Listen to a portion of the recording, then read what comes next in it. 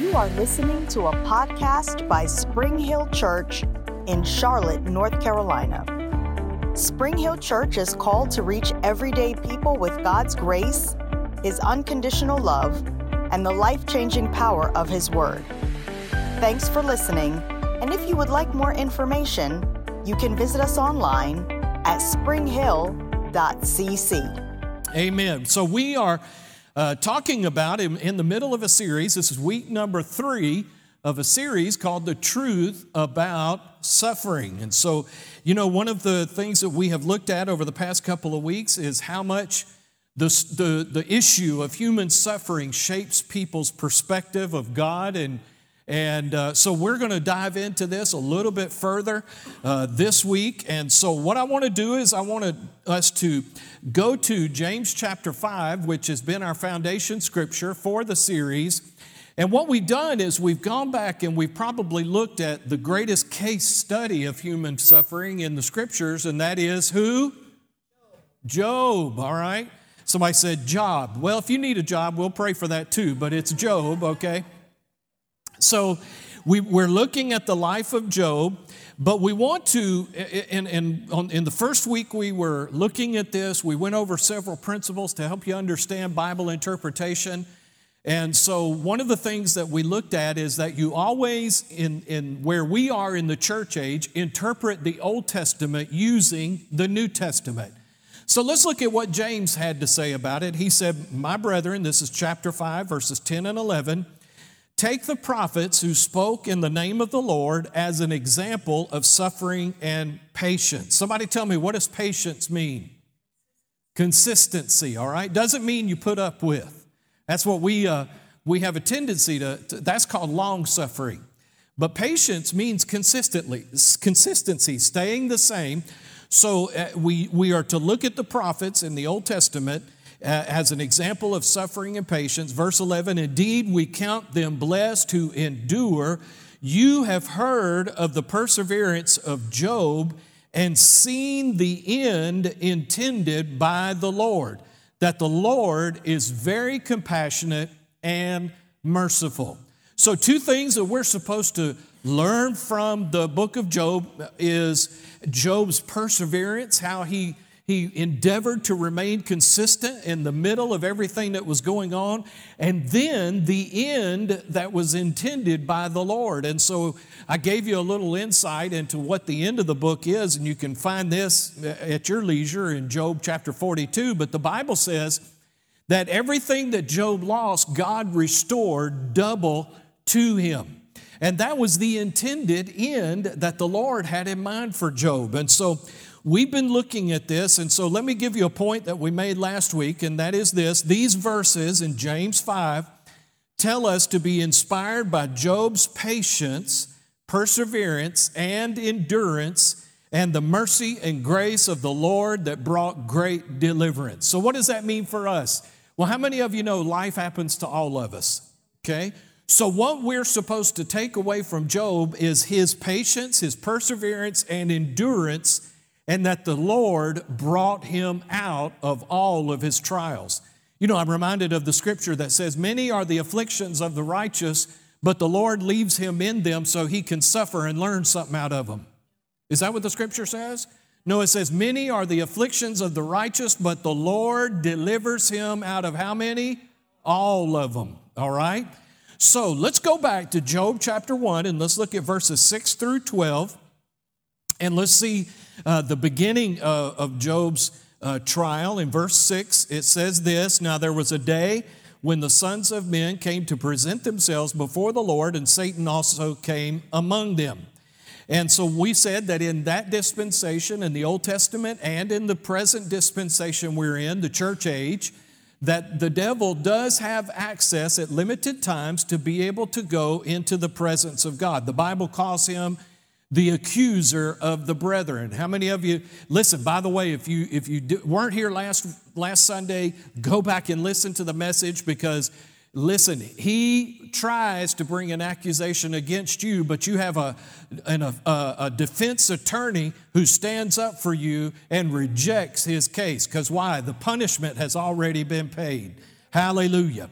And verse 7, and the Lord said to Satan, from where do you come? And so Satan answered the Lord and said, from going to and fro in the earth and from walking back and forth on it. Then the Lord said to Satan, have you considered my servant Job, that there is none like him on the earth? Now, when you look at this in the New King James and the Old King James, it looks like God threw Job under the bus. But if you have a margin reference in your Bible, in the center of your King James Bible, it will say, the correct translation is, have you already set your heart on Job? And you remember we said last week that when God asks a question, it's not because he doesn't already know the answer. He knew what the answer was. He wanted Satan to identify what his real motivation was. But he said this, have you already set your heart on Job, that there's none like him in the earth, a blameless and upright man, one who fears God and shuns evil? So Satan answered the Lord and said, does Job fear God for nothing?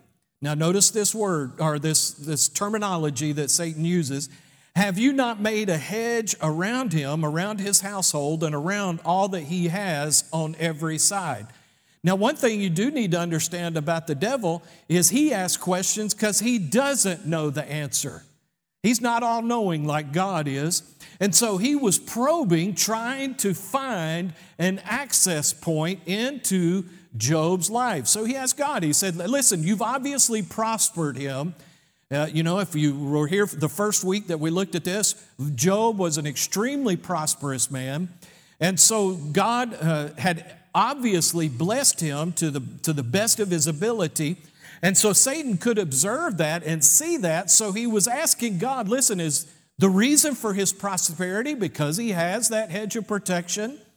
And you've blessed the work of his hands, and his possessions have increased in the land. But now stretch out your hand and touch all that he has, and he will surely curse you to your face. Now that's what the devil was after the whole time.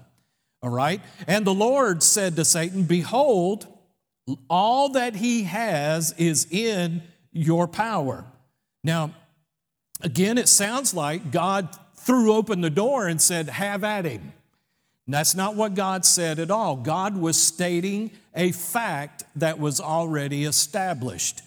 He said, behold, look, all that he has is in your power, only do not lay hand on his person. So Satan went out from the presence of God. Now, we've already discussed that one of the main factors that contributed to Satan having an access point into Job's life was this. And if you're taking notes, write this down, please. Number one, Job did not have a covenant with God.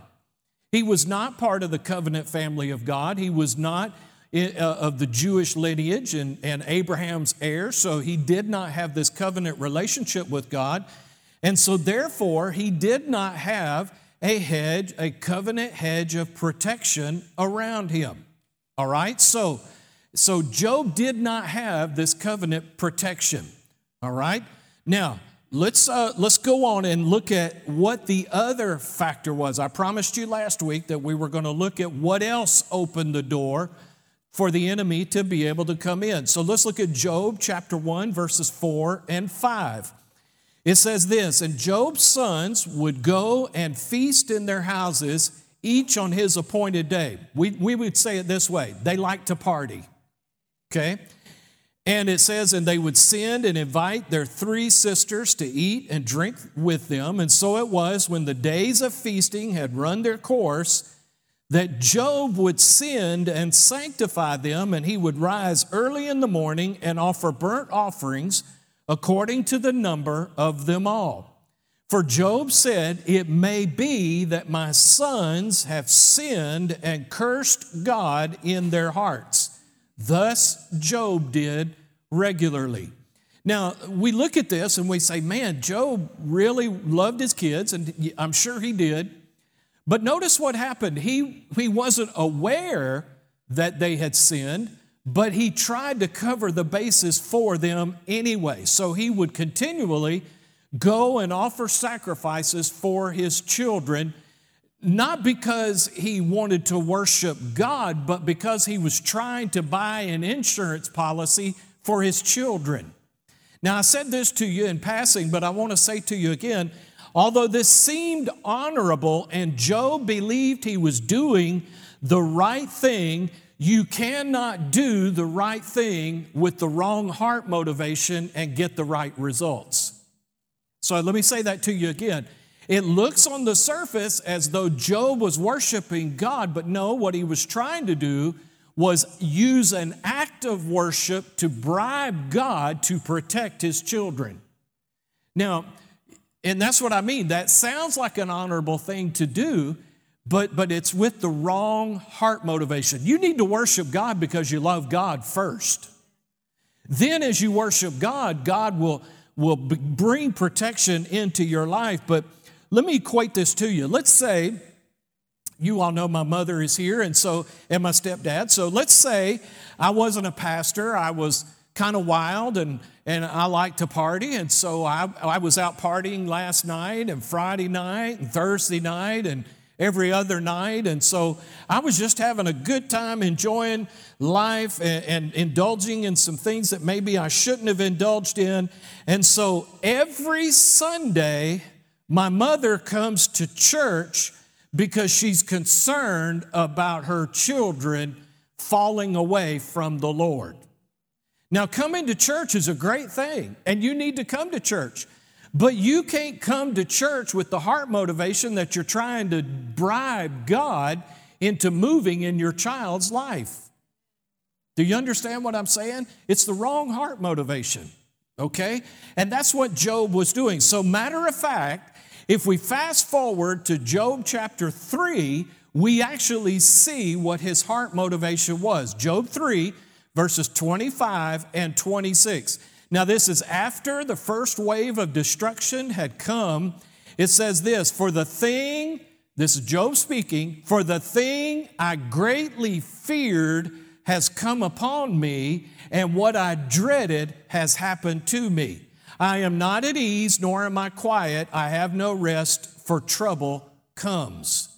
So we see here the thing that opened the door for Job to experience the destruction that he did, what opened the door for the devil to be able to come in and bring that destruction was, number one, the fact that he didn't have a hedge of protection, a covenant edge, and then number two, through fear, he opened the door for the devil to be able to come in. Now, let me talk to you about fear for just a second. Fear connects you to the thing that you're afraid of. Okay? Write this down, please. Job was in fear of those things happening to him and his household. That was the real motivation that he was offering those sacrifices. It was a motivation rooted in fear. Now, I want to say something to you. You should never come to church, worship God, give offerings, give of your finances, do those things because you're afraid that you're displeasing God. That's a wrong heart motivation. All of those things are good and they are valid and things that we should do, but you shouldn't do them with that heart motivation. And see what religion does, religion will try and get you to respond to God out of fear. And that's not the way God wants us to respond to Him. God wants us to respond to Him out of faith. Okay, so let's look at fear for just a second. Again, as I said, fear connects you to the things that you are afraid of, just like faith attaches you to the things that you believe God for. Fear and faith are the same spiritual force. It's just one works towards God and the other works towards your adversary. Okay? Are you tracking with me? You're awfully quiet. Are you just listening? Okay. See, let me say it to you this way. Fear is faith in something's ability to harm you. Okay? Now, one of the things, and you know, this might be merited, I don't know, but I do not like snakes. I especially don't like venomous snakes, okay? And I'm amazed. I'll watch, you know, some of these wildlife videos on YouTube and then on, you know, Discovery and so forth, where these guys will handle these venomous snakes. And I'm like, you guys are idiots, okay? You're asking for trouble. But what I have to be careful of is I don't operate in fear, because what will happen is, like, especially when I go down to, our family's farm down in Florida, where my grandmother lived, there are 2 or 3 different breeds or species of rattlesnakes. There's coral snakes, there's water moccasins, there's all kinds of stuff. And, if you were really bound up in fear, you wouldn't leave the house. You wouldn't step outside, okay? But you get over that after a period of time. But my point is this: if I am that afraid of those snakes, what it is I have faith in their ability to harm me. And here's the problem with that. Now, again, you got to use some common sense, but God has already told me that He would protect me from them. All right? So either I am going to have faith in that snake's ability to harm me, or I'm going to have faith in God's ability to protect me. Now, I don't go looking for them, don't misunderstand me, but I have to trust that God said that He would protect me from those things. Are you following me? Okay, so Job was in fear of these things happening to him. Fear will open the door for the adversary to be able to bring destruction into your life.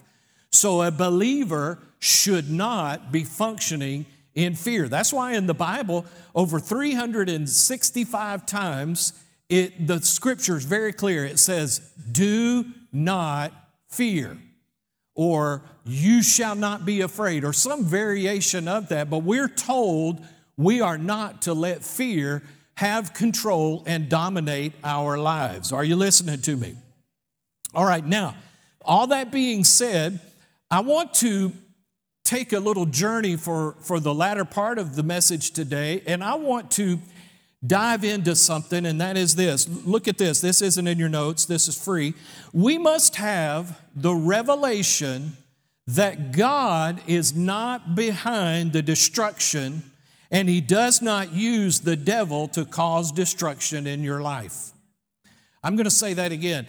God is not behind the destruction, and He does not use the devil to cause destruction in your life. You'll hear when a tornado comes through and causes a bunch of damage. Even the insurance companies call it an act of God. God doesn't bring tornadoes and tear people's houses up. Sometimes it's just weather. Sometimes it can be the devil. But what I want you to understand is God does not go around tearing up people's stuff, destroying their lives to try and get their attention. He doesn't do that kind of thing. All right? Now, so He is not behind the destruction. And by the way, He does not hire the devil to do his dirty work for Him. Okay? The devil is self-employed. He does that kind of stuff on his own. He doesn't need God to hire him.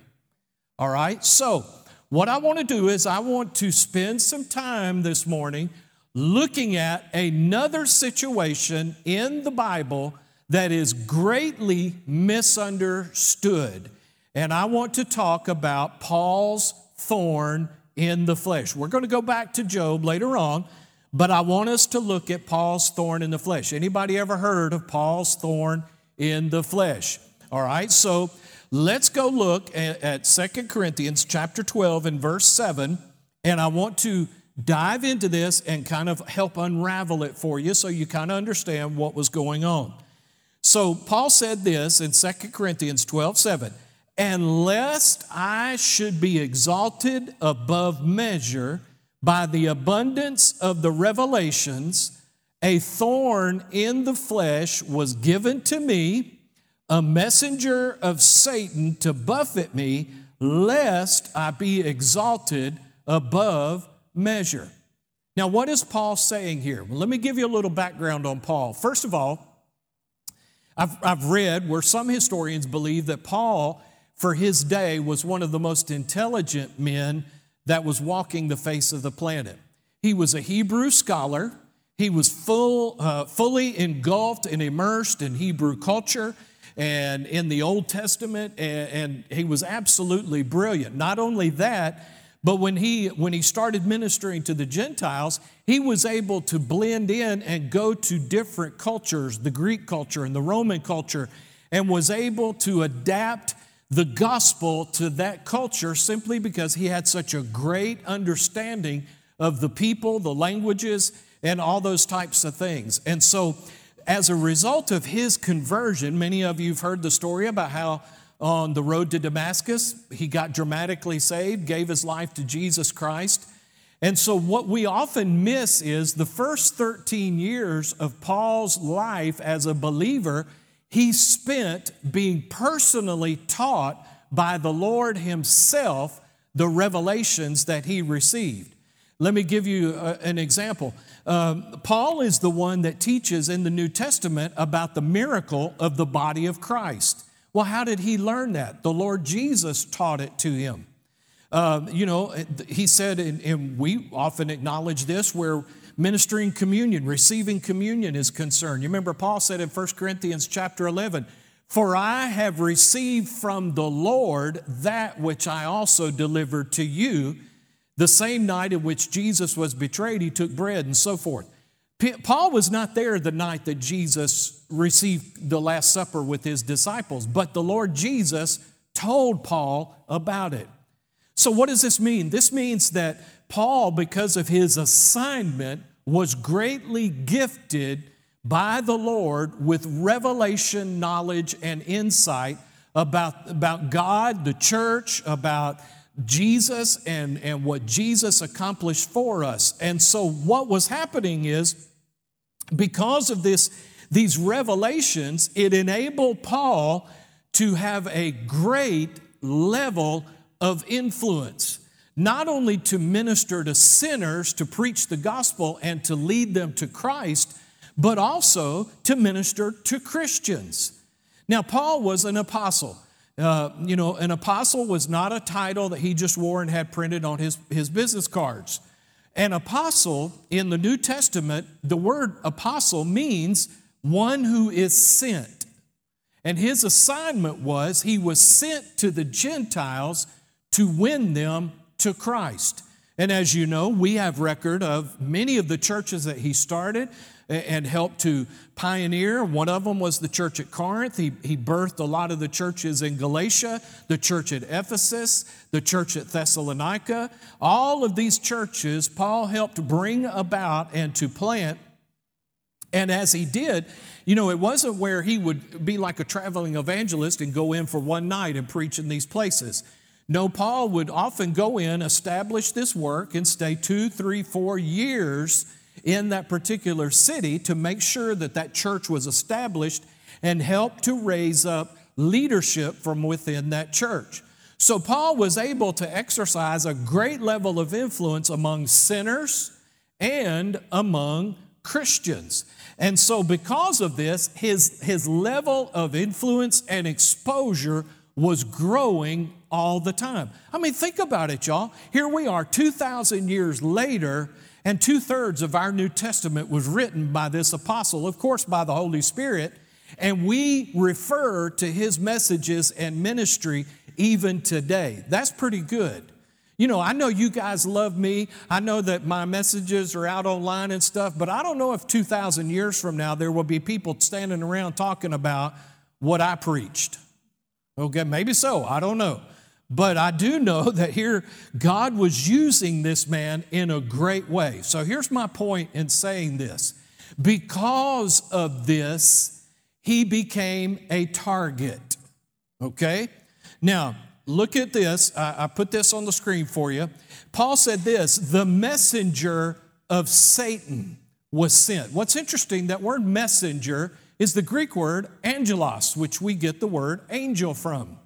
And what that means is it was a spirit being that was assigned to harass, it was dispatched to keep Paul from two things, from gaining additional status and influence and keep him from taking the gospel further and higher in the world scene. It was sent to buffet Paul. You remember that's what he said. A messenger of Satan has been sent to buffet me. Now, anybody in here a boxing fan? Anybody in here, you're afraid to admit you're a boxing fan? Anybody ever watched boxing before? Okay, all right. So you know that one of the keys to winning a boxing match is to be able to buffet your opponent. What that means, not buffet, buffet your opponent, all right? And what that means is you're able to make contact with punches on a consistent basis in order to weaken and ultimately defeat your opponent. And so when Paul said this messenger of Satan was sent to buffet me, that's exactly what this spirit being was assigned to do. Now, I want to give you 7 things about Paul's thorn that you need to understand. And these will go quick. We'll be through about 3:30, 4 o'clock, all right? So things we need to understand about Paul's thorn. Here's number 1. The devil will never send a thorn or a spirit being, demon, whatever, to keep someone from being lifted up in pride. You know, I've heard it said that Paul's thorn was designed because the Lord felt like he was getting prideful. And so it's very clear this was a messenger from Satan, not a messenger from God. All right? Now, here's something you need to understand. If Satan wants to bring destruction in someone's life, the one thing he's not going to do is stop them from getting prideful. What does the scripture say? It says this in Proverbs 16:18, pride goes before destruction and a haughty spirit before a fall. So if the devil wanted Paul to get lifted up in pride, the one thing he's going to do is leave him alone where these revelations are concerned and let the man get prideful.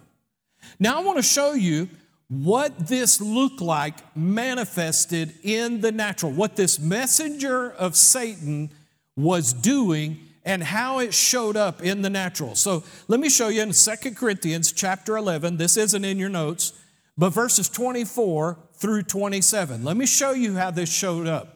Paul recorded in the 2 Corinthians 11, he said this, from the Jews 5 times I received 40 stripes minus 1. In other words, 5 times Paul was beaten with 39 stripes. 3 times I was beaten with rods. Once I was stoned. Not with marijuana, but stoned. Okay. I just thought I'd say that. All right. 3 times I was shipwrecked. A night and a day I have been in the deep, in journeys often, in perils of waters, in perils of robbers, in perils of my own countrymen, in perils of the Gentiles, in perils in the city, in perils in the wilderness, in perils in the sea, in perils among false brethren, in weariness and toil, in sleeplessness often, in hunger and thirst, in fastings often, and cold and nakedness. So what does this mean? What I want you to notice is all the things in there that were inflicted on him by other human beings. Okay? Now, keep these scriptures in your mind because we're going to talk about them a little bit later on. All right? So again, here's this point I want you to get. The devil will never send a thorn to keep someone from being lifted up in pride. If anything, he's going to leave you alone and let you get lifted up in pride. Because why? Pride comes before what? And destruction, the scripture says. Okay? So if the devil wants to bring destruction in your life, all he's got to do is let you get a little prideful. You start feeling good about yourself and that you're it on a stick. Okay? All right. So, but what was happening is that it was backfiring, all right? Because what was happening is, and here's number 2, Jesus was being exalted and glorified through Paul because of the abundance of these revelations. So because Paul had these revelations that we now know as the scriptures, that Jesus was being lifted up. Now, what happens? What did Jesus say? He told his disciples something. He said, if I be lifted up, I will draw all men to me. So I can promise you, if in your life Jesus is being lifted up, there will be people that will be drawn to him. So think about how Jesus was being exalted through Paul's ministry. And so therefore, Paul was glorifying the Lord Jesus, and people were being brought to Christ. You know, think about this. Paul was preaching to kings, governors, world leaders. He was establishing churches, writing New Testament scriptures, pushing back the forces of hell. His personal influence was growing, and his impact was increasing day by day. Okay? So Paul was doing everything he could to glorify the Lord. Now here's number 3. The third thing I want you to see about Paul's thorn in the flesh, and that is this. The thorn in the flesh mentioned here is not a reference into something internal such as sickness or disease. You know, I read a commentary, and I couldn't help but laugh. I read a commentary that said Paul had a club foot. And so that's why that was his thorn in the flesh, that he had trouble functioning because he had a club foot. I also read other commentaries that said Paul had an eye problem, okay? And, he had eye issues that were going on all the time and all of these physical infirmities that Paul dealt with. Well, I'm going to say that's not true. From the sense of, in this particular reference, the word infirmities has nothing to do with sickness or disease. Now, you remember I told you in the first lesson in this series about a scriptural law of interpretation called the law of first mentions, which says God always has the right idea the first time around. You remember me saying that to you? So when God brings something up and establishes something in the scriptures, it will hold true throughout the rest of the Bible. So Paul, being a Hebrew scholar, when he uses a phrase like, there was this messenger of Satan, a thorn in the flesh that was sent to buffet me, okay, he is referring to something external, not internal, something physically going on with his body. Let me show it to you. In Numbers 33, verses 55, it says this, and this is the Lord talking to the children of Israel. But if you do not drive out the inhabitants of the land before you, then it shall be that those whom you let remain shall be irritants in your eyes and thorns in your sides, and they shall harass you in the land where you dwell. Now, did God tell them that these thorns were going to be sickness and disease? No, he said the people that you don't drive out of the promised land are going to be briars in your eyes and thorns in your side, and they're going to harass you. Okay? Look at Joshua chapter 23, verse 13.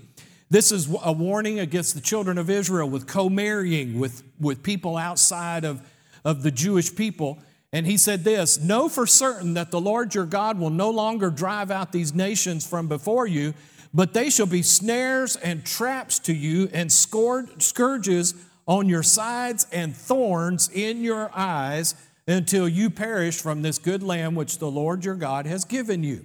So again, the people, everybody say people. The people will be thorns in your sides or thorns in your eyes. Okay? Nowhere in the Old Testament and in the New Testament, when this phrase, thorn in the flesh, is mentioned, does it refer to sickness and disease. Are you listening to me? Okay, here's number 4. Paul's thorn in the flesh was the people who opposed him and irritated him and continually caused him problems. Now, if you're a student of the New Testament at all, particularly the book of Acts and the epistles, everywhere Paul went, supernaturally, people were raised up to harass him, to cause him to be falsely accused, to cause him to be arrested, caused all kinds of problems for Paul. Now, primarily, although it affected Paul's life and ministry, this wasn't about Paul. It was about stopping the furtherance of the gospel. It was about stopping the growth of the church. It was the enemy who was endeavoring to keep this from going any further. So again, let me read to you 2 Corinthians 12:7. Unless I should be exalted above measure by the abundance of the revelations, a thorn in the flesh was given to me, a messenger of Satan to buffet me, lest I be exalted by measure. Now I want to read to you a correct translation of that verse from the Greek language as provided by Rick Renner from the Sparkling Gems from the Greek. So it'll be on the screen for you. Look at this. Because, and this is Paul speaking, because of the phenomenal revelations I have received, and on account of the vast number of these revelations that God has entrusted to me, and to hinder the highly visible progress I am making in the Lord's cause, a special messenger has been sent from Satan to harass me with constant distractions and headaches. There's no doubt about it. He goes on to say, those whom Satan has stirred up against me want my head on a stake. Satan is using these people to constantly buffet and distract me in an attempt to keep me from reaching a higher level of visibility and recognition and to sidetrack me from preaching my revelations. So this is what Paul is saying. So I want to clearly say Paul's thorn was not sickness or disease. It was people being stirred up by the power of the enemy in order to stop the furtherance of the gospel. Okay? Now here's number 5. I tell you what, let me read these scriptures first. 2 Corinthians 12, verses 8 through 10. Now, and here's where people get tripped up.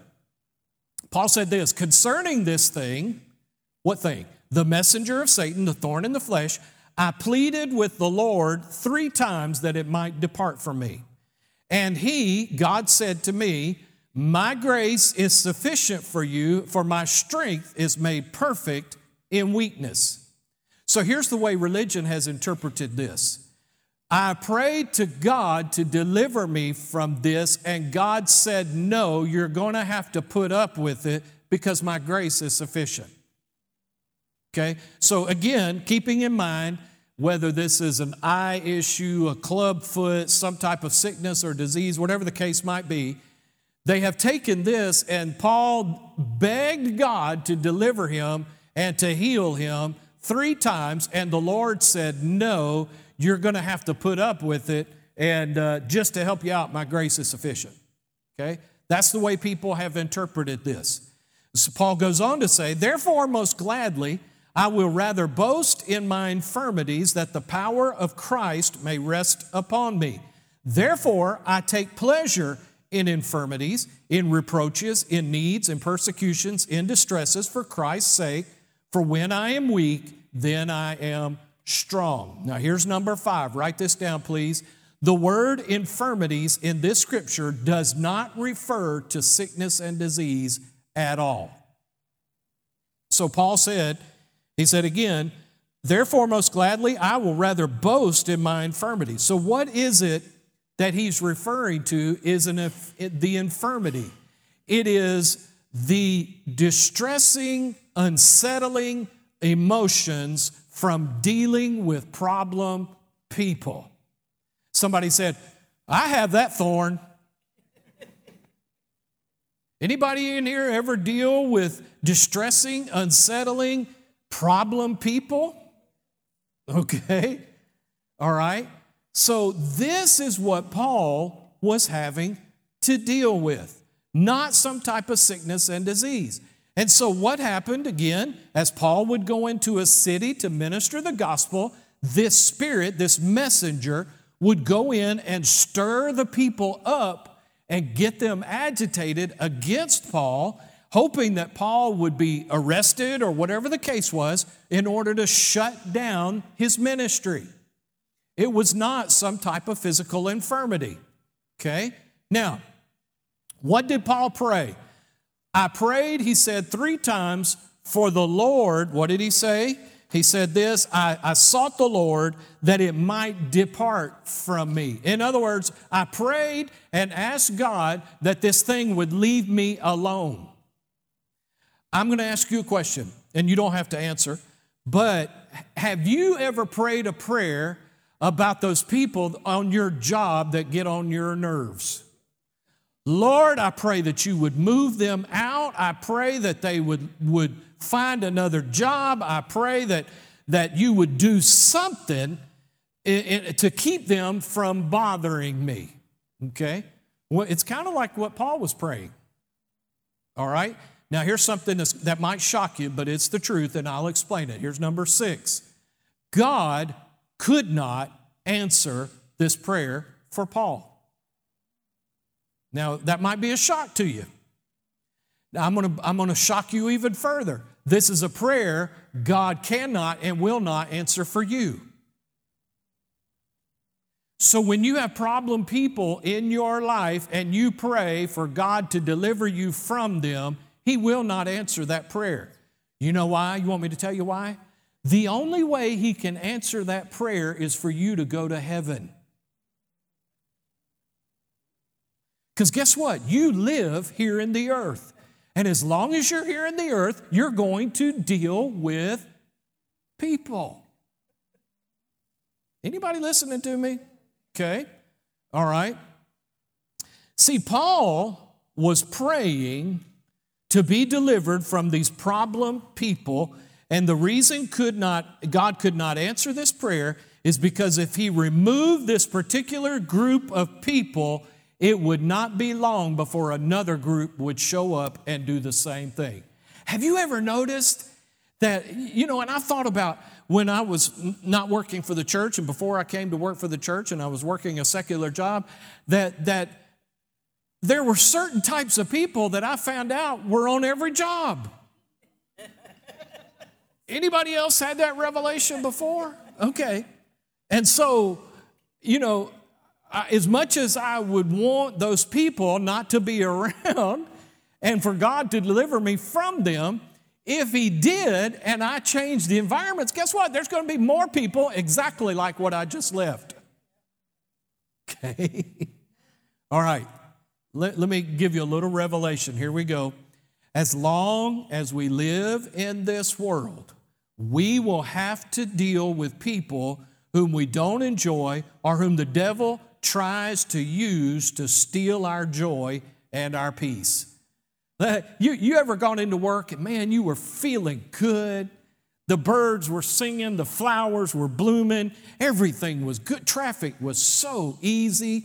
And you even had time to stop at Starbucks and get you some coffee and a muffin. And so you were, life was good. And you walk in the door on your job and somebody does something or says something that absolutely pops your bubble and steals your joy and peace. So here's what I want you to see. If we constantly focus on getting rid of these people, we'll be praying to be delivered from these people, whoever these people are, for the rest of our lives. And as I said, the only way this can happen is for you to go home to be with the Lord. And I don't know about you, I'm looking forward to going to heaven, but I'm not ready to go right now. Okay? So what is the answer? What is it that God told Paul? Well, here's number 7. God said this, my grace is sufficient. What is God saying? God is saying, now that word grace there, it means this. It is a supernatural empowerment. It's not the flowery, churchy word. Grace actually comes from the Greek word charis, which is the word we get gift from, like gifts of the Spirit. All right, so grace is actually a supernatural empowerment that God will bring to pass in your life to help you deal with problem people. Okay? So what am I saying? When Paul prayed that prayer and the Lord responded and said, my grace is sufficient for you, here's what he was saying, what God was saying. I can't answer that prayer like you want me to, but here's what I can do. I will give you supernatural anointing and power so you will be able to navigate through life and be able to deal with these problem people. Have you ever thought about all of those things that I read to you earlier that Paul endured in his ministry? Have you ever thought about how can one person go through all of that and just not give up? You want me to help you? You want me to tell you? It's supernatural. You want me to tell you how you're going to be able to work that job even in spite of those problem people that are on your job? It's going to be supernatural. You're going to have to receive God's grace, this empowerment that He wants to bring to pass in your life to help you. Now listen, most of you are not going to be called to endure the things that Paul had to endure. Now here's what I do believe. When you hear about somebody who's called to be a missionary, to go into some hard part of the world, say, some of the deepest parts of Africa or South America or someplace like that, you need to understand something because, I used to pray, Lord, please don't send me.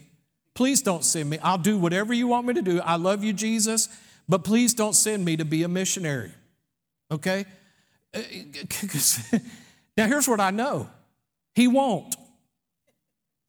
You know why? Because if He were to do that, He would put a supernatural ability on my life to be able to do that.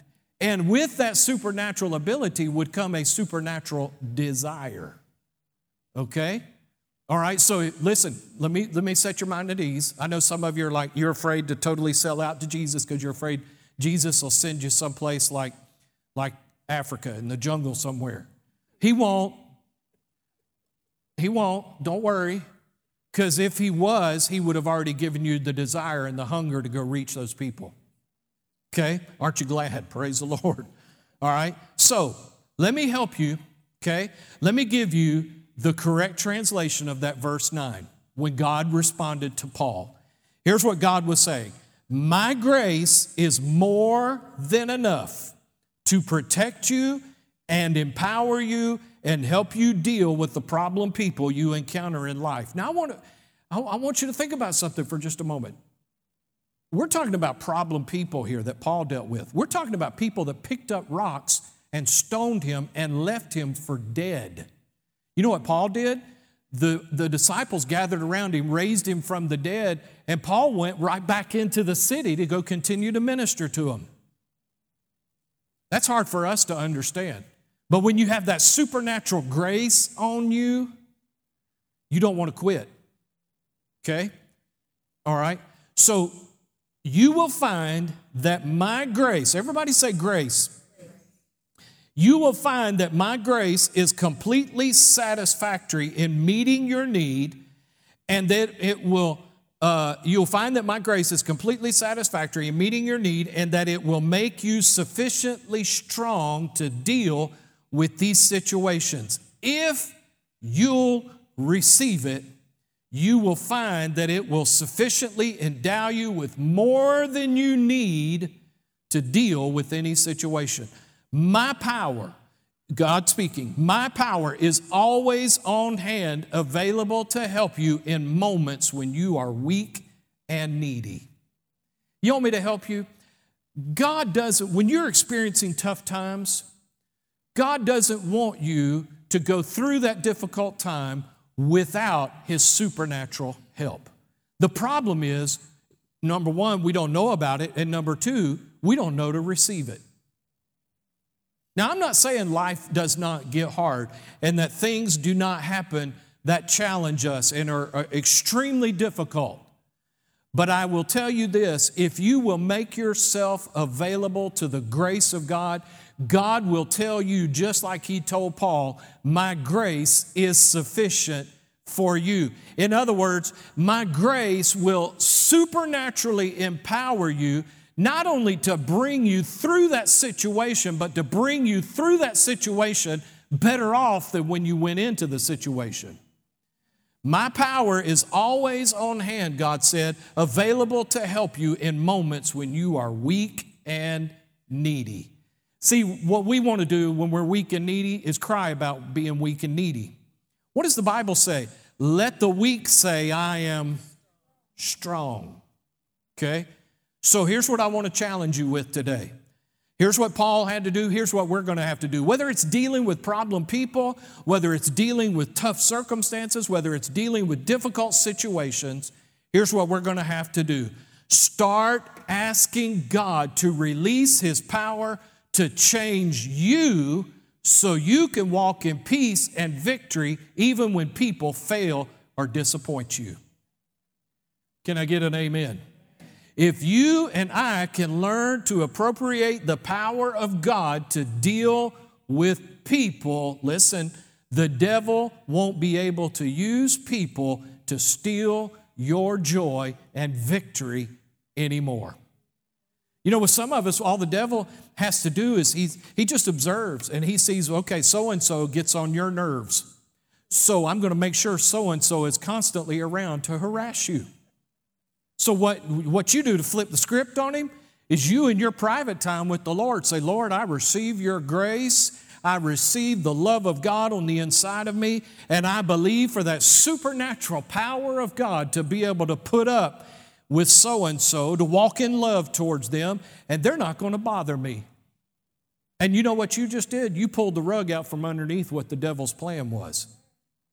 And so that's what we have the opportunity to do. And I want you to see that, yes, we are going to have to deal with those situations.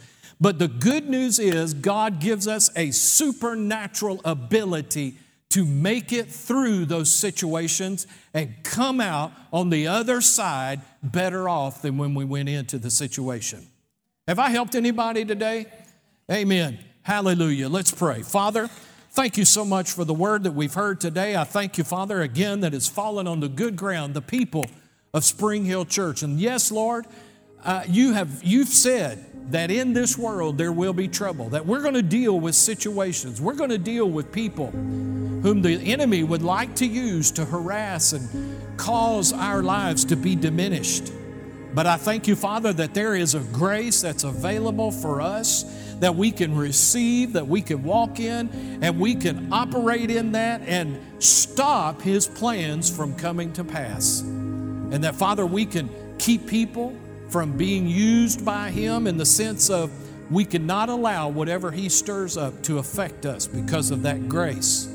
And Father, I thank you for that. Thank you that we have that resource available to us, that in the middle of times when things are hard, that, Lord, we can make it through that because of your supernatural power that resides within us.